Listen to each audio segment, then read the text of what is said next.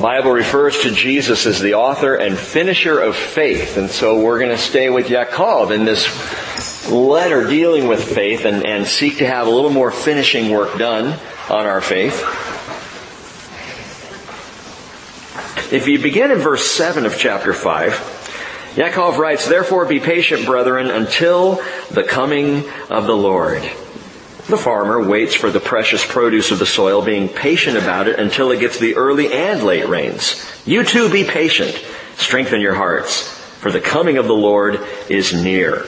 And do not complain, brethren, against one another, so that you yourselves may not be judged. Behold, the judge is standing right at the door."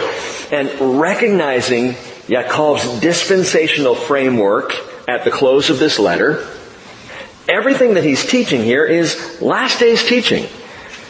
Truly, you could say that about the entire letter. How to live life in the last days. I think if I was going to give a new title to this teaching series, that's what I'd call it.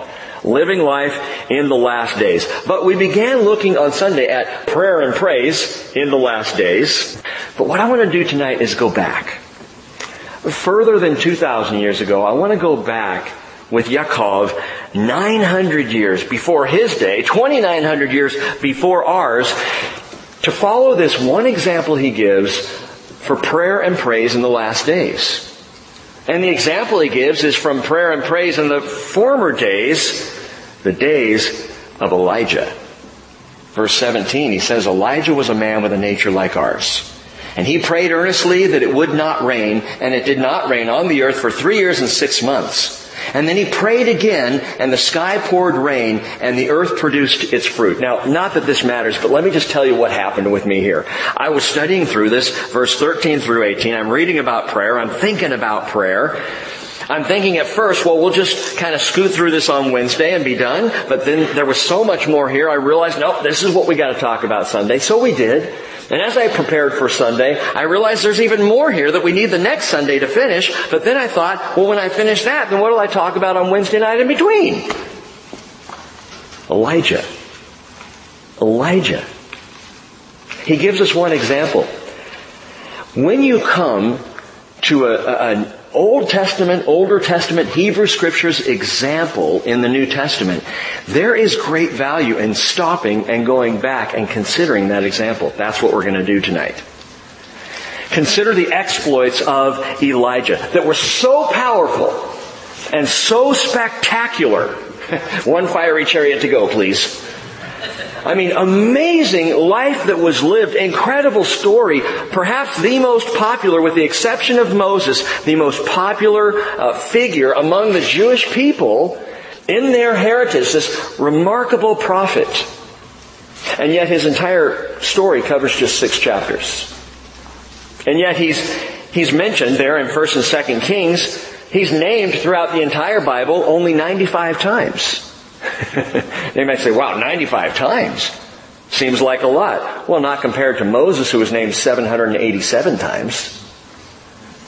But this prophet, who doesn't cover a whole lot of time, as you're going to see, is still looked for by Jews today as the one whose coming is going to precede the Messiah. And he's looked for by studied Christians today as the one whose coming is going to precede Messiah and His kingdom. Malachi chapter 4 verse 5 says, "Behold, I'm going to send you Elijah the prophet before the coming of the great and terrible day of the Lord. He will restore the hearts of the fathers to their children, and the hearts of the children to their fathers, so that I will not come and smite the land with a curse." And the Hebrew Scriptures end with that prophecy from Malachi. 400 years go by, and suddenly a man by the name of Zacharias is praying in the temple, and the angel Gabriel appears to him and speaks to him and relates Malachi's prophecy of 400 years before, repeats this prophecy that had been spoken, the last one, and then quiet. And now the prophecy is brought back up to Zacharias, and Gabriel is saying this is about to be fulfilled, well, partially fulfilled, in your son John. And you're to name him John, J the B, John the Baptist. But Elijah himself must first come before the prophecy is completely fulfilled. How does that all work? Well, if you move forward from John the Baptist and his birth and the angel Gabriel speaking to Zacharias, move forward, about 30 years or so, give or take, depending on the calendar you look at. And you move forward those 30 years, and there's Peter and James and John and Yeshua coming down the mountain. And they had just had a mountaintop experience, seeing Jesus transfigured before them in all of His glory, talking with Moses and Elijah. And His disciples get to thinking. And in Matthew chapter 17, verse 10, His disciples asked Him, "Why then do the scribes say that Elijah must come first?" And He answered and He said, "Elijah is coming and will restore all things." Future tense. "But I say to you that Elijah already came, and they did not recognize him, but did to him whatever they wished. So also the Son of Man is going to suffer at their hands." Well, Jesus, how can Elijah be coming and have already come? How is that possible? And clearly, we understand that He was talking about John the Baptist as a picture, as a partial fulfillment of the coming of an Elijah character, an Elijah figure, before the coming of the Son of Man. But the prophecy says before the coming of the great and terrible day of the Lord. So Elijah's going to come again. Elijah himself, not in the person of John the Baptist, but Elijah will come. He must yet come. You Bible students know this. In the book of Revelation, John wrote about 2 witnesses who will prophesy for 1,260 days. Note this, that's 3.5 years. In Jerusalem, they will be speaking prophecy about what's going on in those days of tribulation. And in Revelation chapter 11, verse 3, and by the way, I'm convinced that all news stations are going to be trained on them. You're probably going to have a running TV channel that is just on the prophets and what are they saying today through that entire 3.5 year period. And Revelation 11, verse 3 says, "I will grant authority to my 2 witnesses, and they will prophesy 1,260 days clothed in sackcloth. These are the 2 olive trees and the 2 lampstands that stand before the Lord of the earth. And if anyone wants to harm them, fire flows out of the mouth and devours their enemies. So if anyone wants to harm them, he must be killed in this way. These have the power to shut up the sky so the rain will not fall during the days of their prophesying. And they have power over the waters to turn them into blood and to strike the earth with every plague as often as they desire." It's going to be some interesting times. And the weight of the biblical evidence, and we can have this conversation, in fact we will this fall, Lord willing. But we can have the conversation that the weight of the biblical evidence identifies these 2 witnesses as Moses and Elijah. I think it's clear. It becomes very obvious when you look across the New Testament scriptures that these are the 2 witnesses. And I'm not going to defend it tonight. Again, I will at another time if we need to. But Elijah is coming. But Elijah also already came. And Yaakov chooses Elijah to be the example of prayer in the last days by the way of his prayer in the former days. So that's what we're going to spend the rest of our night on tonight. So keep your finger. You don't even have to keep your finger. We may go back to James 5, but for now, let's go to 1 Kings 17. 1 Kings 17, and we're going to walk through the life of Elijah.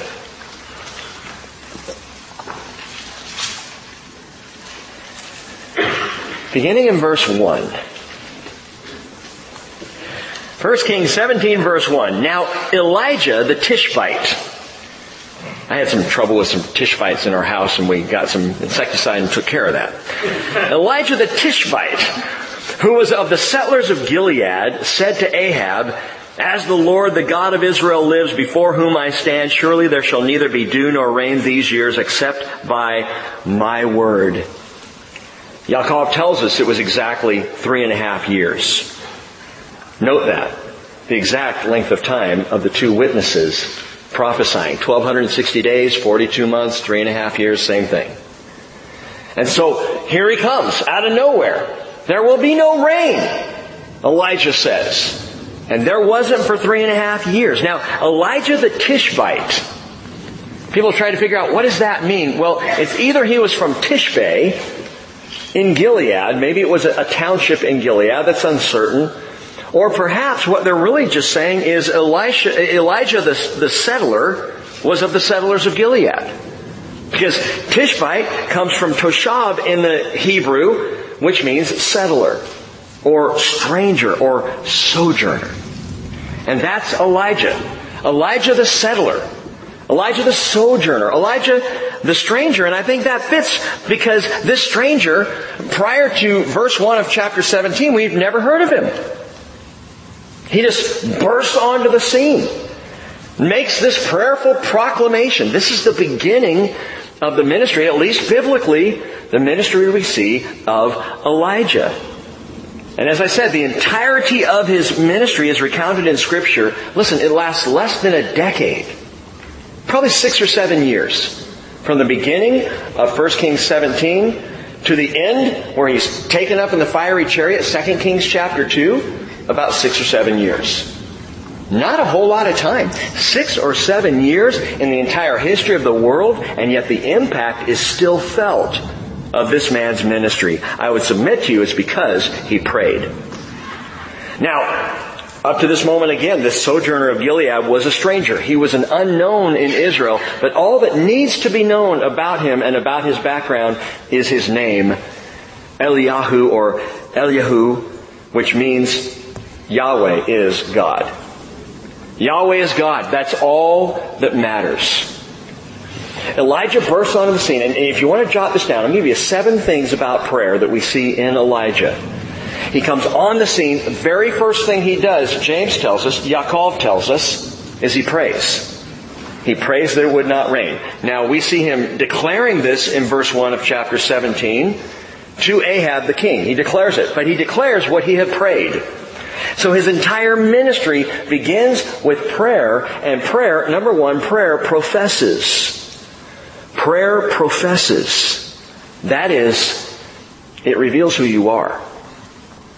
Oh yeah, prayer professes faith, professes who you believe God to be. But prayer professes who you are as well. It exposes you. How you pray, to whom you pray, where you pray, when you pray, how much you pray. It exposes you. It reveals me. The Pharisee and the tax collector, you remember them? Jesus told the parable of these 2 men. Does it not reveal something of their character as the Pharisee prays what a glorious, wonderful man he is, and the tax collector's beating his breast saying, have mercy on me, a sinful man? The Pharisee who says, I am thankful that I am not like this publican. And the publican, who, by the way, if he prayed a second time, would be a republican. He just prays, Lord, forgive me. And remember, he went home justified. But you can see by their prayers, you're all still shaking your heads. That's marvelous. You can hear by their prayers something of who they are. Because prayer professes.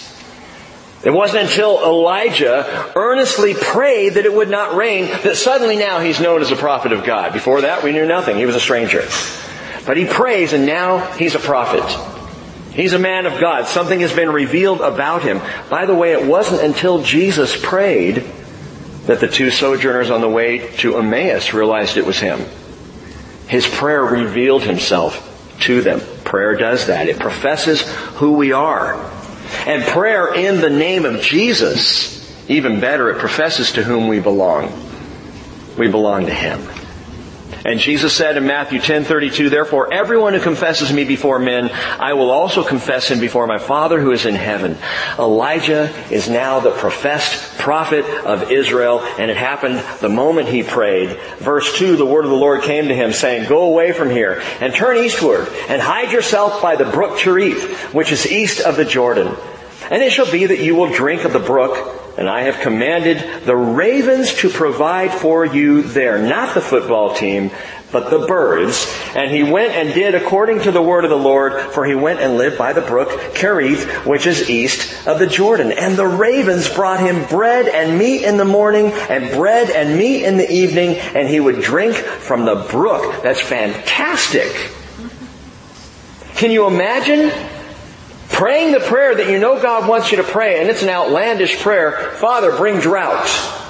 Give us a drought for 3.5 years. And hearing at that time the Lord say, I got you covered. You're going to go drink out of this brook and I'm going to send the birds bringing your food. And every morning and every evening, here they come bringing your sack lunch. Amazing. We read stories like that and we in our American mindset think, well, if I had that happen in my life, my faith would be huge. If I could see those things, well, it'd be easy to believe. Faith has nothing to do with what you see. Faith has everything to do with who you trust. It doesn't matter if you can see something happen or not. It reminds you of the Israelites walking through the Red Sea and very quickly sinning after that. Because it's not about, what you can see. It's who you trust. Well, he sends Elijah away. Now, this is a huge part of his ministry. Get this. I love this. This would be a great way to start any ministry. Pray, proclaim, and hide. For 3.5 years, he just disappears. The only people who see him are birds and ultimately a widow and her son, which we'll get to in just a minute. Second thing, though, to note about prayer. Seriously, not only does prayer profess who we are, but prayer is a private hideaway. It's a private hideaway. One of the most intimate things about prayer is that no matter who you are or where you are, you can get away with Jesus instantly. You can hide away. You can have the worst day ever and get to your car and close the door and hide away with Jesus. Prayer is a private hideaway. And often, after some big event or faith happening in our lives, the Lord will say just this, hey, come away with me. Come away and rest yourself. Elijah, I want you to go down to the brook Kerith and I'm going to take care of you there. You just chill for a while. Or the apostles gathered together with Jesus, Mark chapter 6, verse 30 and 31, and they reported to him all that they had done and taught in this marvelous teaching and casting out of demons and healing people tour. And he said to them, come away by yourselves to a secluded place and rest a while. And that's prayer. Man, you don't have to go off on a mountain retreat. You can just close the door and immediately be in the presence of the Lord. You can come immediately out of a hardship and be with Jesus in a private hideaway. That's prayer. In fact, Jesus said in Matthew 6, verse 6, when you pray, go into your inner room, close your door, and pray to your Father who is in secret, and your Father who sees what is done in secret will reward you.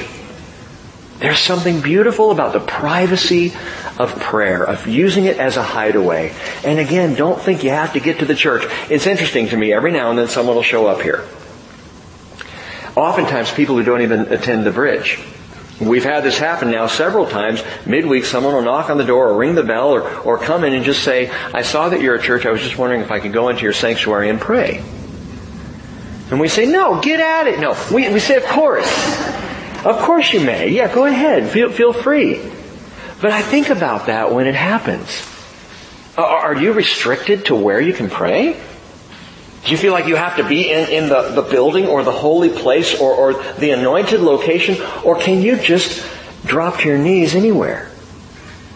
And again, this is one of the things that the nations and the rulers and the governments of the world cannot figure out about Christianity, is that it happens wherever you are. That the church is wherever 2 or 3 are gathered in His name. That you can stop and be with Jesus instantaneously because He's already there. Prayer is a private hideaway. Come away, Jesus says. Close the door, Jesus says. Let's just be together, Jesus says. And you might say, well, that sounds great, but what about proseuchomai? Huh? We talked about on Sunday. The Greek word for prayer, proseuchomai, is speaking aloud unto. And Pastor Rick, you made a big point about the fact that we need to speak aloud. But Jesus says, when you pray, go into your inner room where no one can hear you. What's the deal? Listen, one is attitude and the other one is practice. One is private prayer. Closing the door, praying privately is the attitude of prayer. That we never pray aloud to promote ourselves. The idea behind proseuchomai, as we talked about Sunday, is not that you stand on the street corner like the Pharisee and declare your self-righteousness. No, that's not what we meant at all. That's attitude of prayer. But in the practice of prayer, I encourage you strongly, practice vocally. If you go to your room and you close the door and you are all alone with God, speak aloud to Him. Les and I had a great conversation about this last week. Speaking aloud prayer, even when you're all by yourself, does something to your heart. You hear your own words coming out of your mouth to your Father. And you know when you hear your own words, you're checking your own integrity immediately. You know whether or not you're being honest with God and yourself. And to hear your words, it encourages faith to come. It convicts me. It builds me up. It helps my physical man, my natural man, sense the reality of what's actually taking place. I am talking, I am conversing with, I am in the presence of God. When I pray in my mind, and I don't speak it aloud, you know what happens? I don't know about you, but what happens to me when I pray silently in my brain is I pray maybe 30 seconds, the next thing you know, I'm off somewhere else. In la-la land. I'm distracted and I have no... how many times have you been there where you're praying and all of a sudden you go, oh Lord, wait, what were we talking about? Where were we just now? I'm sorry, I was just doing the bills in my head. Didn't mean to go there. Pray aloud. Pray aloud to the Father conversationally with Him. That's proseuchomai. Speak aloud to God. I don't care if you speak aloud to God in front of other people or not, although that increases faith too. One of the greatest blessings I have is being in groups of people and hearing other people pray. Man, that builds me up and encourages me and feeds my faith. And when other people are praying aloud in front of me, I start to hear things from the Lord as well. And He starts to say, hey, yeah, join Him in that. We were praying for Andrew in Turkey. You know the story, you know what's going on right now. The pastor in Turkey who is being held on charges, and either he will spend the rest of his life in a Turkish prison, or they're going to set him free and he'll be able to come back to America with his family. Pray for Andrew. This is going on right now. And so we're up in staff meeting this morning and we're praying for Andrew. Jake brought him up, told us what was going on and was praying for Andrew, and I'm sitting there hearing Jake pray and you know, faith was just getting stronger and stronger. I'm like, I got to pray too. I got to join Jake in this and pray for Andrew. And immediately when I thought of that, I felt like we had been transported back to Jerusalem of the first century praying for Peter to get out of prison. It was just that quick and that encouraging. So speak aloud your prayers. Yeah, vocal, practical prayer, private, attitudinal prayer. Either way, prayer professes who you are, and prayer is a private hideaway. So Elijah hid away after his great prayer, spent these days with the Lord. I imagine those were sweet days that probably wasn't just the ravens feeding Elijah, but God was feeding his faith for what was about to take place. Well, then the word of the Lord, verse 7. It happened after a while that the brook dried up because there was no rain in the land. What would you do in that moment? God has just fed you morning and evening by birds, bringing in the food. What would you do when the brook dries up? Would you immediately start to grumble and complain? Well, God sends me here, and now what? Now what am I going to do? No more water. Well, thanks a lot, Lord. Well, verse 8, the word of the Lord came to him, saying, Arise, go to Zarephath, which is Lebanon. It belongs to Sidon, Tyre and Sidon that Jesus went up to, that's Lebanon. And stay there. Behold, I've commanded a widow there to provide for you. So Elijah arose and went to Zarephath, and when he came to the gate of the city, behold, a widow was there gathering sticks. And he called to her and said, Please, get me a little water in a jar that I may drink. And as she was going to get it, he called to her and said, Please bring me a piece of bread in your hand. But she said, As the Lord your God lives, remember she's Sidonian, she is not Israeli or Israelite. As the Lord your God lives, I have no bread, only a handful of flour in the bowl and a little oil in the jar. And behold, I'm gathering a few sticks that I may go in and prepare for me and my son that we may eat it and die. Now that's not because she was a bad cook. It's because it's all she had left. This is our last meal.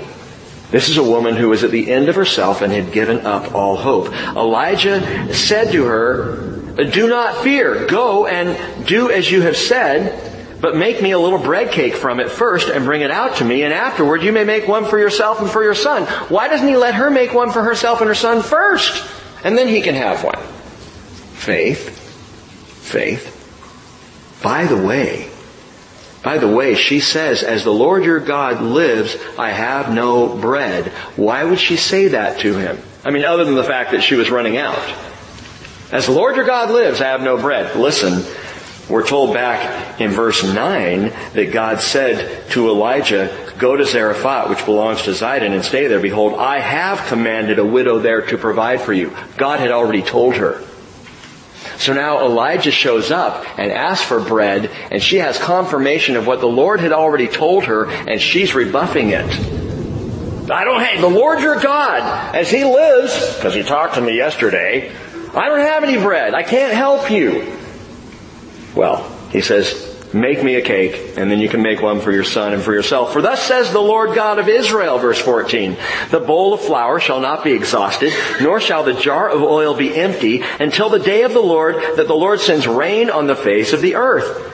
So she went and did according to the word of Elijah, and she and he and her household, which is apparently just her little boy, ate for many days.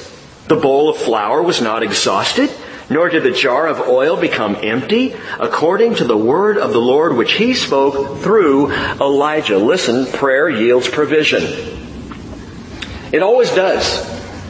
We're the ones that struggle with that. God doesn't struggle with the whole issue of provision. When you're out of money, when you're out of resources, when you're out of flour and oil, prayer yields provision. You know, the optimist is the one who says the glass is half full.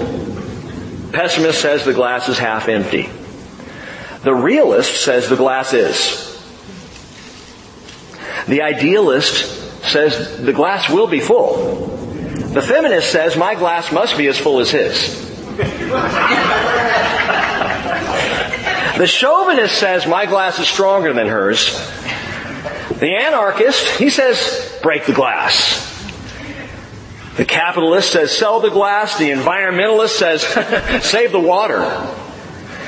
The physicist says the volume of the cylinder is divided into two equal parts, one a colorless, odorless liquid and the other a colorless, odorless gas. Thus the cylinder is neither half full nor half empty. Rather, each half of the cylinder is full, one with gas and the other one with a liquid. You know what God says? God would say the bottom of your glass is just the surface of mine.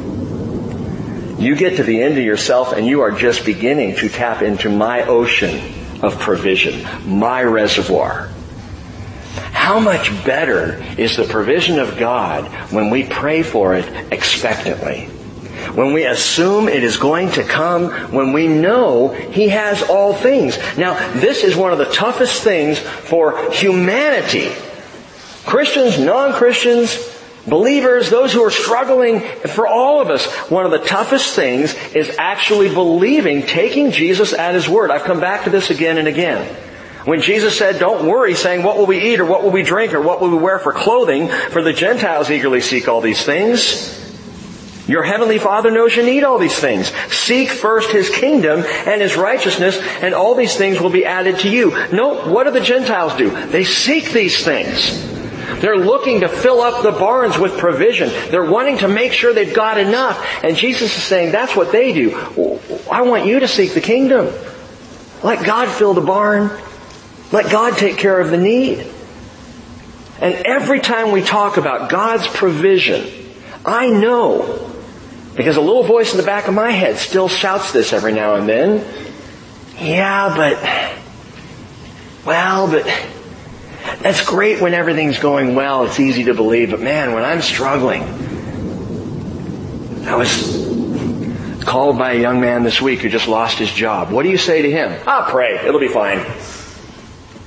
No. What you say is, let's pray. It will be fine. God's going to take care of this. I believe this to be true. God said in Psalm 50 verse 12, if I were hungry, I would not tell you, for the world is mine and all that it contains. So who better to ask? How about the Creator, who said in Malachi 3:10, with some audacity I might add, bring the whole tithe into the storehouse. Tithe? I just lost my job and you're telling me to tithe?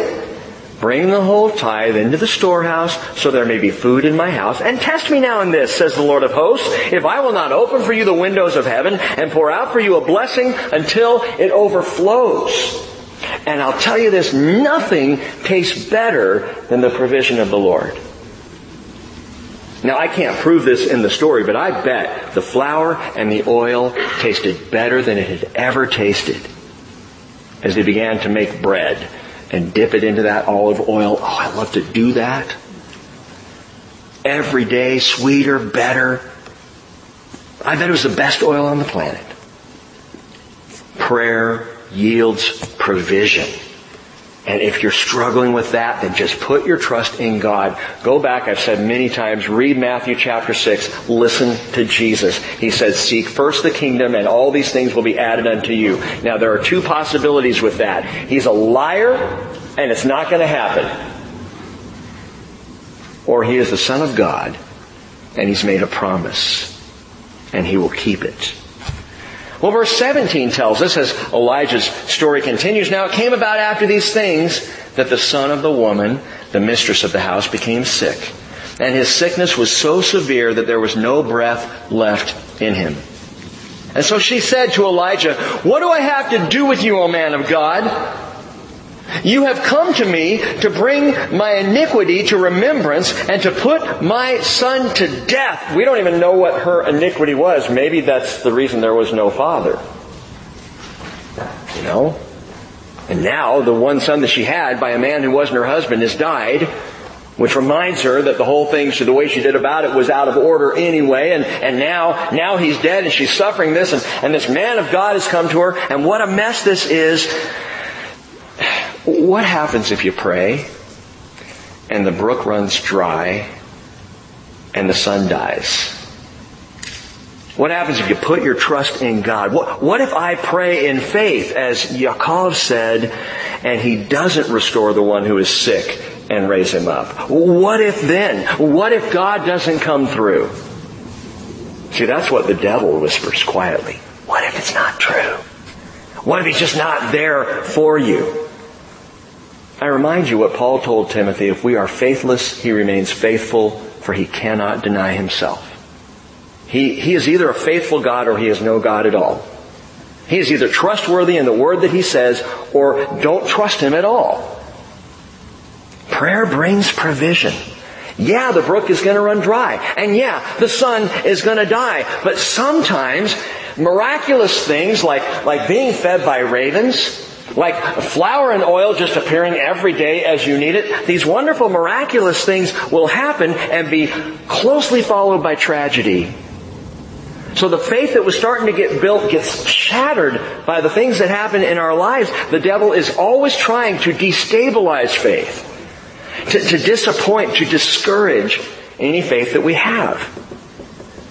Why does God allow these things to happen? Because He's moving deliberately. He wants to bring a harvest of faith. And so oftentimes we'll have great mountaintop experiences and everything seems to be going well and the brook dries up. Or the sun dies. Remember what Yaakov said. Chapter 1 verse 2 back in the book of Yaakov, consider it all joy, my brethren, when you encounter various trials, knowing that the testing of your faith produces endurance, and let endurance have its perfect result, so that you may be perfect and complete, lacking in nothing. You therefore, he said, chapter 5 verse 7, be patient until the coming of the Lord. The farmer waits for the precious produce of the soil, being patient about it until it gets the early and late rains. Or chapter 5 verse 15, he says, the prayer offered in faith will restore, sozo, save the one who is sick. And the Lord will raise him up, a gyro. He will resurrect him, either again out of bed or from the dead. It really doesn't matter. Either way, God's going to save and raise. If it's today or if it's tomorrow, does it really make a difference? He's going to do it. He promised He would. So don't panic when the provision seems to be running low, or when it seems the life is leaving. Don't panic. Just pray. Verse 19. Watch this. He said to her, give me your son. And he took him from her bosom. So clearly he was young enough, at least for Mama to be holding. I doubt he was 37 at the time. He took him from her and carried him to the upper room where he was living, that is where Elijah was living, and laid him on his own bed. And he called to the Lord and said, "O Lord my God, have you also brought calamity to the widow with whom I am staying by causing her son to die?" Now this is amazing to me. Here's something to learn. It's not even one of my points. I just saw this as I was reading it. Look at how real Elijah is with God. He's just straight. He doesn't go in there with some holy religious piety. He just says, "Lord, how can you let this happen? The son is dead." And then, verse 21, he stretched himself upon the child 3 times and called to the Lord and said, "O Lord my God, I pray you, let this child's life return to him." And the Lord heard the voice of Elijah, and the life of the child returned to him, and he revived. Elijah took the child and brought him down from the upper room into the house and gave him to his mother. I love this. And Elijah said, "See, your son's alive. It's all good." And then the woman said to Elijah, and notice the change in her heart, "Now I know that you are a man of God and that the word of the Lord in your mouth is true." He's no longer the Lord your God. He is now to this woman the Lord. What does this teach us? It teaches us that prayer is persistent. Persistent. Notice Elijah stretched himself upon the child 3 times. 3 is the number of resurrection. On the 3rd day, Jesus rose from the dead. Just about every time you see the number 3 applied in Scripture, it has to do with someone brought to life or some kind of a resurrection experience. And so Elijah stretches himself out on the boy 3 times. But that tells us that this took time. He didn't just stretch himself out, pray the prayer, and boom, it was all done. He stretches out, he prays, he looks down. Nothing. So he does it again. Nothing. What if he had stopped after the 2nd time? What if he just quit praying? Well, I tried twice. What if he had prayed once, didn't get the answer he was looking for, and quit, gave up? It's not until the 3rd time now that finally, as he prayed, stretched out again upon the child, that life comes rushing back in. Prayer is persistent. Stretch out in prayer. Stretch yourself out in prayer. Pray persistently. And by the way, I think old camel knees would agree with that. Pray consistently and persistently. What did Jesus say? The disciples said, "Lord, teach us to pray." Luke chapter 11. And He gave them an example of prayer, a little miniature Lord's Prayer there in Luke chapter 11. Pray this. And then He goes on to give a parable. He says, "Suppose one of you has a friend and goes into him at midnight and says, 'Friend, lend me 3 loaves. For a friend of mine has come to me from a journey and I have nothing to set before him.' And from inside he answers and says, 'Do not bother me. The door's already been shut. My children and I are in bed. I cannot get up and give you anything.' I tell you," Jesus says, "even though he will not get up and give him anything because he's his friend, yet because of his persistence, he'll get up and give him as much as he needs." And then Jesus goes on to famously say, "Ask, and it will be given you. Seek, and you will find. Knock, and the door will be opened to you." Keep asking, keep seeking, keep knocking. Why? Why this concept? And we see this over and over in Scripture. Persist in prayer. Don't just pray and give up. Persist in prayer. What is God doing there? Trying to build endurance? Partially.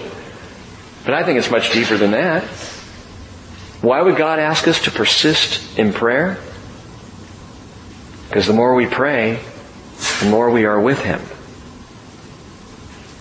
And He just wants to be with us. Remember what we said Sunday? Prayer is relationship.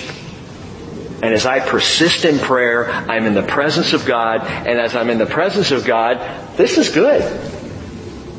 From God's perspective, this is just good. You're with me and we're talking. Don't you love talking? And then we go off somewhere else. Well, I tried praying to God. And He's like, try again. persistence in prayer, the more we stretch out, the more life and breath and intimacy we have with our Father. And I'm absolutely convinced that's why God wants us to pray so much, because when we pray, we're with Him. And we're thinking about Him and we're talking to Him. Well, chapter 18 continues the story. Now it happened after many days that the word of the Lord came to Elijah in the 3rd year, saying, "Go show yourself to Ahab, and I will send rain on the face of the earth." So Elijah went to show himself to Ahab. Now the famine was severe in Samaria. Skip down to verse 17. When Ahab saw Elijah, Ahab said to him, "Is this you, you troubler of Israel?" And he said, "I have not troubled Israel, but you and your father's house have, because you've forsaken the commandments of the Lord, and you have followed the Baals." In other words, it's your problem, Ahab. You bailed on God. You've gone after other gods. But Ahab calls him, "You troubler of Israel." Man, I would wear that as a badge of honor coming from Ahab. Troubler, right. Thank you. Listen. Number 5, I think, in our list here. Prayer is a provocation. Prayer is a provocation. It provokes. It's provocative. It affects other people. Sometimes in a very negative way. All Elijah had done to this point was pray. He just prayed and the rain stopped. And Ahab calls him, "You troubler of Israel." Now, Spiros Zodhiates said Elijah must have been quite active before the events of chapter 17. Ahab called him the troubler of Israel. And they had looked everywhere for him. The reputation which he had already acquired seemed to have had an effect on Ahab, especially causing him to take the prophecy of the drought seriously. So Zodhiates says the problem of Elijah the troubler of Israel goes way back. He's been causing trouble. He's just been a troublemaker all along for Ahab. I submit to you that that's not what's going on. I mean, honestly, what does it take to make you take a drought seriously? How about no rain? I mean, after 3 years of no rain because Elijah prayed, I could see him being called the troubler of Israel. Here's the point, and it's one of the rare times that I disagree with Spiros Zodhiates. But there is nothing in the Scriptures that indicates Elijah had done anything provocative but pray. That's all he did. How threatening was that? He just prayed. Now the drought came as a result of that prayer. But that's all this man had done. Prayer is a provocation. Prayer provokes. Look at verse 19. Now then, Ahab said, or Elijah said, "Send and gather to me all Israel at Mount Carmel, together with 450 prophets of Baal and the 400 prophets of Asherah who eat at Jezebel's table." Now, by the way, Jezebel was a Jewess. No, she wasn't. She was a Zidonian. She was from Sidon. Like the widow of Zarephath, she was a foreigner who married into Israel, who married Ahab and brought with her the Zidonians' Baal and Asherah worship and was promoting it throughout the land. You could say she was bailing out Israel. Sorry. Verse 20. So Ahab sent a message among all the sons of Israel and brought the prophets together there at Mount Carmel. Elijah came near to all the people and said, "How long will you hesitate between two opinions? If the Lord is God, follow Him. But if Baal, follow him." But the people did not answer him a word. That is so frustrating. You're a prophet and you're saying, make up your mind. Choose a side. Stop hesitating. The word hesitate there is an interesting word in the Hebrew. The noun form of the word is actually a Jewish celebration, Passover. Pasak, to pass over. But the verb form means to jump back and forth. And that's what the people were doing. Oh, today we're going to worship Baal. Today we're going to worship Yahweh. Today we're going to worship Asherah. Today we're going to worship Yahweh. And they're back and forth. And Elijah calls them on that. And he is provoking. And his prayer and now his entire behavior is provocative. He's trying to stir the people up to make a choice, like Jesus talking to Laodicea. Man, I wish that you were hot or cold. Pick one. But because you're lukewarm, I'm going to spit you out of my mouth. So Elijah continues. The people did not say a word. They're convicted, but they're not speaking. And Elijah said, I alone am left, a prophet of the Lord, but Baal's prophets are 450 men. Remember, there's 400 from Asherah too. Now let them give us 2 oxen, and let them choose 1 ox for themselves, and cut it up, and place it on the wood, but put no fire under it. And I'll prepare the other ox, and lay it on the wood, and I will not put a fire under it. Then you call on the name of your God, and I will call on the name of the Lord, and the God who answers by fire, He is God. And all the people said, that is a good idea. So Elijah said to the prophets of Baal, choose 1 ox for yourself, prepare it first, for you are many, and call on the name of your God, but put no fire under it. So they took the ox which was given them, and they prepared it, and called on the name of Baal, from morning until noon, saying, O Baal, answer us. But there was no voice, and no one answered. And they leapt about the altar which they had made. And it came about at noon that Elijah mocked them and said, call out with a loud voice, for He's God. Either He's occupied or gone aside or is on a journey, or perhaps He's asleep and just needs to be awakened. By the way, gone aside is euphemistic for in the restroom. Perhaps your God's on the potty. He's just indisposed, and you need to get his attention or wake him up. So they cried, verse 28, with a loud voice, and cut themselves according to their custom with swords and lances until the blood gushed out on them. When midday was past, they raved until the time of the offering of the evening sacrifice, but there was no voice, and no one answered, and no one paid attention.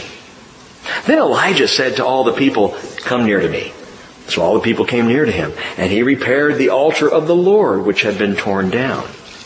Elijah took 12 stones, according to the number of the tribes of the sons of Jacob, to whom the word of the Lord had come, saying, Israel shall be your name. And so with the stones he built an altar in the name of the Lord, and he made a trench around the altar, large enough to hold 2 measures of seed. And then he arranged the wood, and he cut the ox in pieces and laid it on the wood. And he said, fill 4 pitchers with water and pour it on the burnt offering and on the wood. And he said, do it a second time. And they did it a second time. And he said, do it a third time. And they did it a third time. Water flowed around the altar and also filled the trench with water. At the time of the offering of the evening sacrifice, Elijah the prophet came near and said, O Lord, God of Abraham, Isaac, and Israel, today let it be known that you are God in Israel, and that I am your servant, and I have done all these things at your word. Answer me, O Lord, answer me, that this people may know that you, O Lord, are God, and that you have turned their heart back again. Then the fire of the Lord fell and consumed the burnt offering and the wood and the stones and the dust and licked up the water that was in the trench. And when all the people saw it, they fell on their faces and they said, the Lord, that is Yahweh, He is God. Yahweh, He is God. And Elijah said to them, seize the prophets of Baal. Do not let one of them escape. So they seized them. And Elijah brought them down to the brook Kishon and slew them there. I've always thought this was such a bloody story. First, the prophets of Baal were already bleeding out, right? They'd already lashed themselves and cut themselves. And he slew every single one of the 450 prophets of Baal. Why just the 450 prophets of Baal? Why didn't he slay the 400 prophets of Asherah? Now, I can't prove this either, but I will submit to you that it was because he had no legal jurisdiction. What do you mean? In Deuteronomy chapter 13, verses 1 through 5, and in Deuteronomy chapter 17 and Deuteronomy chapter 18, and you can look this up, Hebrew law, the law of Moses, called for the execution of idolaters among the people of Israel. I submit that the 450 prophets of Baal were Jewish. These were Jewish false teachers. These were people of Israel who had now become prophets of Baal, and therefore the law applied to them, and all 450 were slain that day, as the 450 prophets of Asherah probably hightailed it back up to Sidon where they lived. They were not Jews. Whatever the case, prayer is a provocation. It provokes the enemy. Some people will hate you for it, will try to shut it down. They already have tried so hard in so many different avenues in our country. Get it out of the schools. Get it out of public meetings. Shut down prayer. Why? Because it provokes people. See, the spiritual truth to this is as you're praying to the only one true God, all of the spirits who are opposed to God don't want that to happen. And those who reject faith in Jesus Christ don't want to hear it. They'd rather hear from Native American gods. They'd rather pray to pagan deities, which we're seeing massively on the rise. I know, and I won't say who, but I know this last week there was a council meeting in Olympia, and the prayers were all Native American prayers to pagan gods. This is how the council meeting in a major capital in this state was opened this week. It's remarkable to me. But don't pray in the name of Jesus Christ. Why? Because prayer is a provocation. It provokes the enemy.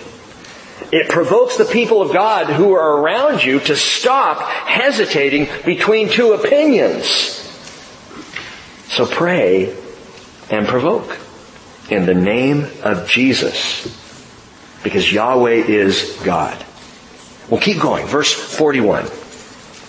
Now Elijah said to Ahab, "Go up and eat and drink, for there is the sound of the roar of a heavy shower." 3.5 years has gone by. Ahab went up to eat and drink, but Elijah went up to the top of Carmel, and he crouched down to the earth and put his face between his knees. He said to his servant, "Go up now and look toward the sea." So he went up and he looked, and he said, "There's nothing." And he said, "Go back 7 times. Talk about persistent prayer. He prays, he labors, he says, "Go look." Goes and looks, comes back, "I don't see anything." Okay, prays some more. "Go look." He goes and looks, comes back, "I don't see anything." It came about at the 7th time, verse 44, that he said, "Behold, a cloud as small as a man's hand is coming up from the sea." And he said, "Go up, say to Ahab, prepare your chariot and go down, so that the heavy shower does not stop you." In a little while the sky grew black with clouds and wind, and there was a heavy shower, and Ahab rode and went to Jezreel, that is the valley at the base of Mount Carmel, about 14 miles down the mountain. And then the hand of the Lord was on Elijah, and he girded up his loins, hiked up his skirt, and he outran Ahab to Jezreel. He just bolts down the mountain. 14 miles outruns a chariot. Cool. I like Elijah. But at this point in Elijah's ministry, he, like James Taylor, could say, "Oh, I have seen fire and I've seen rain. I've seen raven food and the prophets of Baal slain." That's not in the James Taylor song. But he's crouched down in this weird position. Verse 42. And this is where the idea, if you've heard of it, of birthing prayer comes from. There are whole schools on teaching birthing prayer and what birthing prayer looks like and how to get into the position of birthing prayer. And I confess to you, as a pastor here at the Bridge, that I don't normally get into this position to pray. Feel a little weird about it.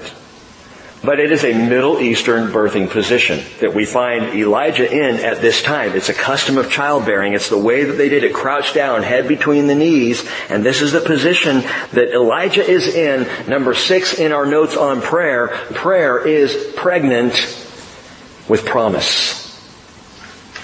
Prayer is pregnant with promise. Listen, Elijah wasn't birthing anything that wasn't already on the heavenly schedule.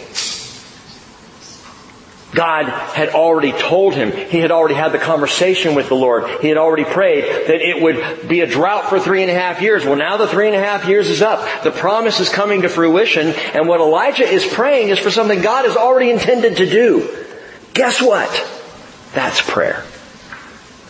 Do you realize that most of our prayers do not originate with us?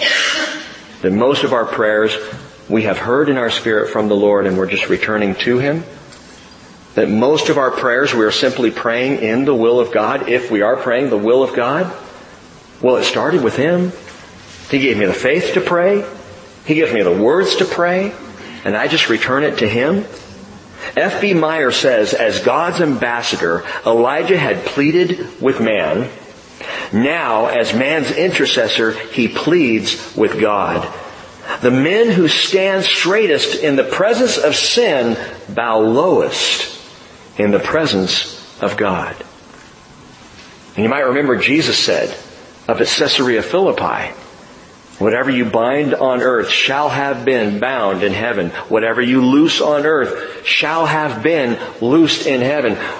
When we're walking in the will of God, we're not doing anything that He hasn't already intended or purposed to do. And that's this prayer of Elijah. Prayer simply unleashes the promises that are pregnant, that are ready to be birthed. They're ready to be delivered. This is how God functions. The promises are there. Here we go. All I'm waiting on is you to get into position and pray. Just trust me. So Elijah prays with the expectancy of the coming promise of the rain. And ask yourself, do you pray that way? Do I pray that way? Do we pray expectantly or hesitantly? Oh Lord, it's the George Bailey scene. I know I refer to him a lot, but it's the George Bailey scene in It's a Wonderful Life. Sitting at the bar saying, oh Lord, I'm not a praying man, but if you're up there, I sure could use some help. Do we pray like that? Or do we pray expectantly, Lord, I know you already have this situation under control. I know you've already got the answer that I'm searching for. Will you open my eyes to see it? Open my ears to hear it? Open my faith to believe it? What you already have prepared for your people? Expectant prayer.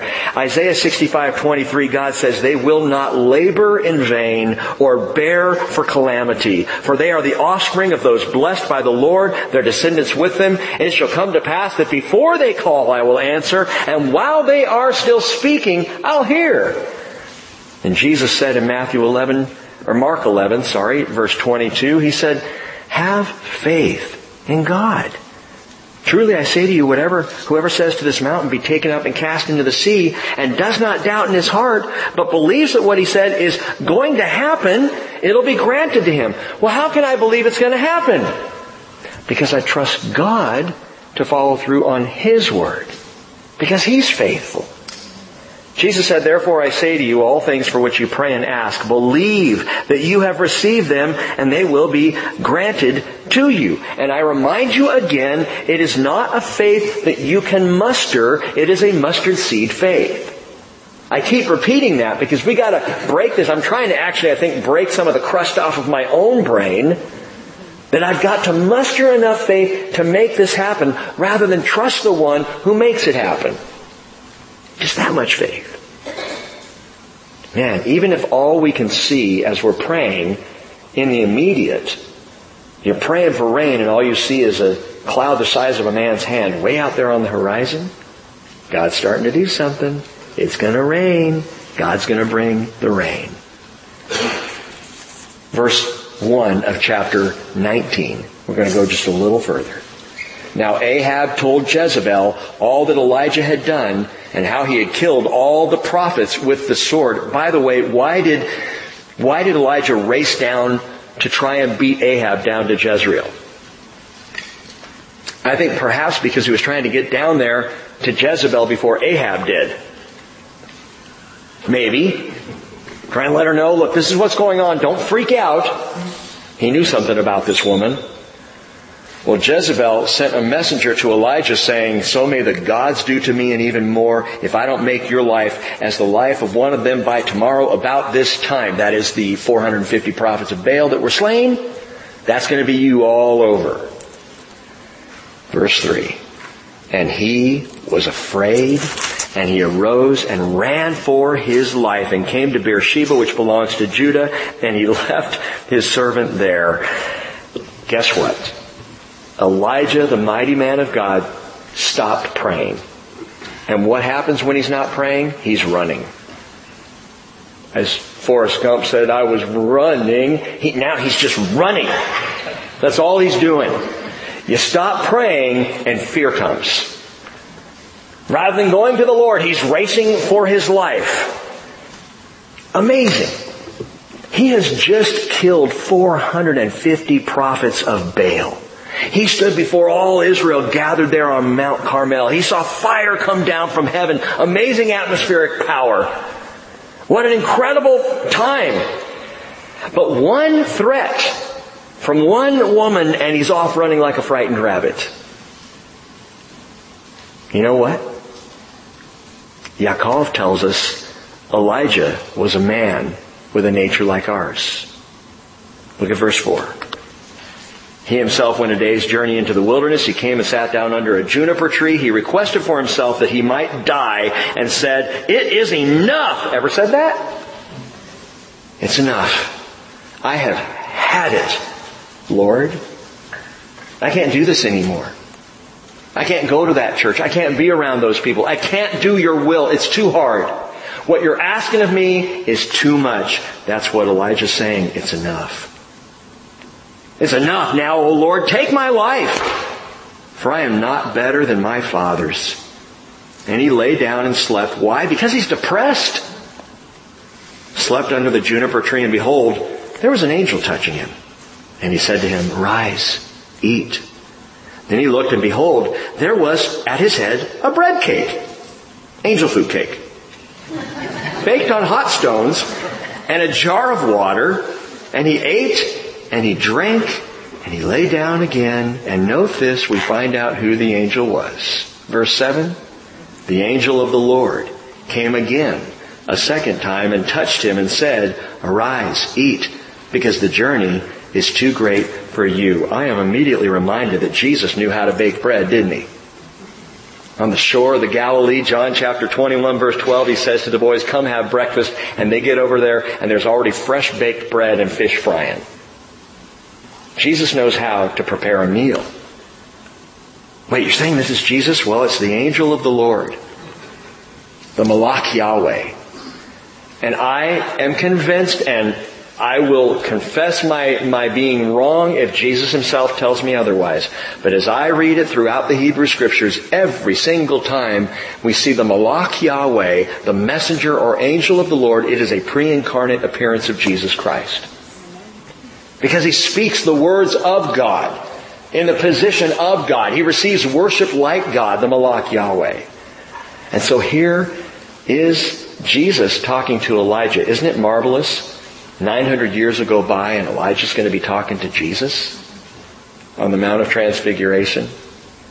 A relationship that was already begun way back here where Jesus prepared some breakfast for Elijah. He came again and he said, "Arise, eat, the journey is too great for you." So he arose and he ate and drank, and he went in the strength of that food 40 days and 40 nights to Horeb, the mountain of God, which, my friends, is in Midian, over 200 miles from where he was in Hebron.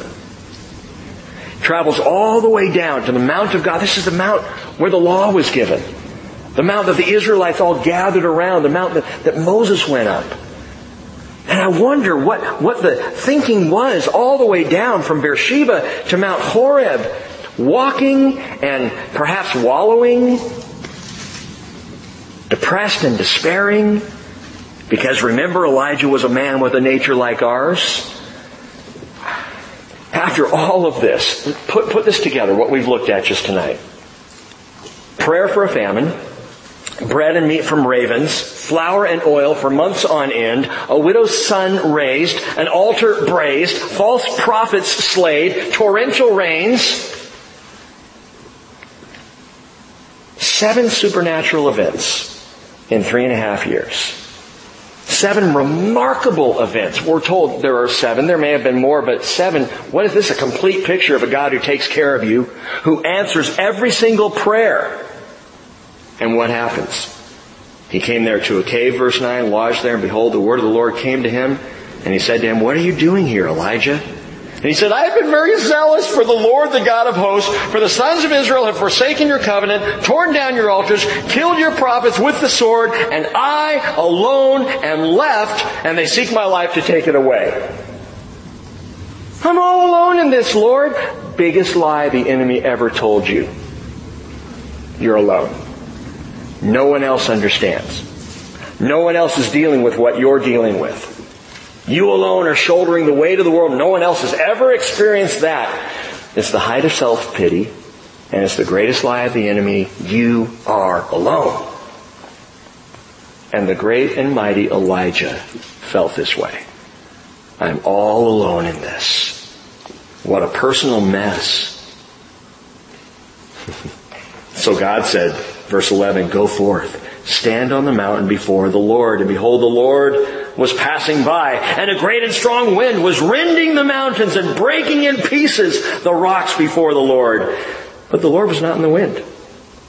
And after the wind, an earthquake. But the Lord was not in the earthquake. After the earthquake, a fire. But the Lord was not in the fire. And after the fire, a sound of gentle blowing. Some translations like to say the still, small voice. It's just a stillness, a calm, a little breeze. When Elijah heard it, he wrapped his face in his mantle, and went outside and stood at the entrance of the cave. Man, what a picture of a child who thinks he's now in trouble. If you have kids, my kids have done this, All right, your mom and I need to talk to you, and up the stairs they come with the hoodie on. And this is Elijah. He's not looking up. He's wrapped. What? I'm all alone. Behold, a voice came to him and said, what are you doing here, Elijah? He's asked the question now the second time. What are you doing here? And he said, I've been very zealous for the Lord, the God of hosts. And the sons of Israel have forsaken your covenant and torn down your altars and killed your prophets with the sword. Yeah, same song, second verse. And I alone am left, and they seek my life to take it away. He's really rehearsed this on the 200-mile trek down to Horeb. And the Lord said to him, go, return on your way to the wilderness of Damascus. And when you have arrived, you shall anoint Hazael, the king over Aram, and Jehu, the son of Nimshi, you shall anoint king over Israel. And Elisha, the son of Shaphat of Abel-Meholah, you shall anoint as prophet in your place. And it shall come about, the one who escapes the sword of Hazael, Jehu shall put to death. And the one who escapes the sword of Jehu, Elisha shall put to death. Yet I will leave 7,000 in Israel, all the knees that have not bowed to Baal, and every mouth that has not kissed him. Listen, this is beautiful what God's doing. 3.5 years, and Elijah's burned out. He is just fried. He poured out all that he had for the Lord, and in return he feels all alone and forsaken. And the people, no one's listening to this prophetic message. No one's paying attention to the preaching. No one's showing up to his Wednesday night service. And he's all alone. And he feels miserable. And God's answer is so tender. He just says, look, I got a few more things I need you to do. And then you're done. And then we're going to put Elisha in your place. I'm not going to ask any more of you. Now, Elijah's going to do one more fantastic thing as he calls down fire from heaven yet again. And then he's going to hop on a fiery chariot and head right back up to heaven. And God's going to call on Uber. Actually, it wouldn't be Uber. It would be Lyft. To come take him away. But in all this, here we come to the end of this story of Elijah, who Yaakov says, here's the picture for you. Now, if Yaakov says that, there's stuff here, and we've already gone through several of these. The seventh one in the list here is prayer. It's personal. It's personal. It's you and God. And in your aloneness and in your brokenness and in the mess that you think your life has become, God's right there going, what's going on here? Why does he say, what are you doing here, Elijah? He knows why Elijah's there. What's he doing? He's engaging Elijah in conversation. He's inviting Elijah to share what's on his heart. Prayer is personal. The Lord says, Psalm 91 verse 14, because he has loved me, therefore I will deliver him. I will set him on high, because he has known my name. He will call upon me, I will answer him, I will be with him in trouble, I will rescue him and honor him. Now, here's what I want you to see. Last thing. In the life of Elijah, in the prayers of Elijah, all the different aspects of praying, the thing that stands out, I believe, more than anything else, is the further in his ministry he went, the more he had to pray. And you see this very practically. At the very beginning, chapter 17, verse 1, he prays one time, it stops the rain. And then chapter 17, verse 21, he has to pray 3 times to raise the dead boy. And then chapter 18, verse 43, he has to pray 7 times to start the rain. It's a crescendo of prayer in the ministry of Elijah. And at the very end of it here in chapter 19, guess what? The few prayers that turn into the many prayers that turn into the bunch of prayers now become an entire conversation he's having with the Lord, which was God's intention from the very start. That one prayer would become many, would become a conversation. And when we talk about prayer, and prayer is relationship, that's what we're talking about. That's what I am absolutely convinced more and more in my own life and in the life of the church. This is what God is looking for people in the last days, to learn to pray like Elijah in the former days. Not once, not 3 times, not 7 times, but as a conversation that is ongoing. It takes an entire chapter of conversing and being in the presence of the Lord. Because that's prayer. Yaakov said, Elijah was a man with a nature like ours, and he prayed earnestly that it would not rain, and it did not rain on the earth for 3 years and 6 months. And he prayed again, and the earth poured rain, and the sky poured rain, and the earth produced its fruit. And as the caveat of all that, what he says is the effective prayer of a righteous man accomplishes much. So we have just seen what a righteous man looks like. He looks an awful lot like you and like me.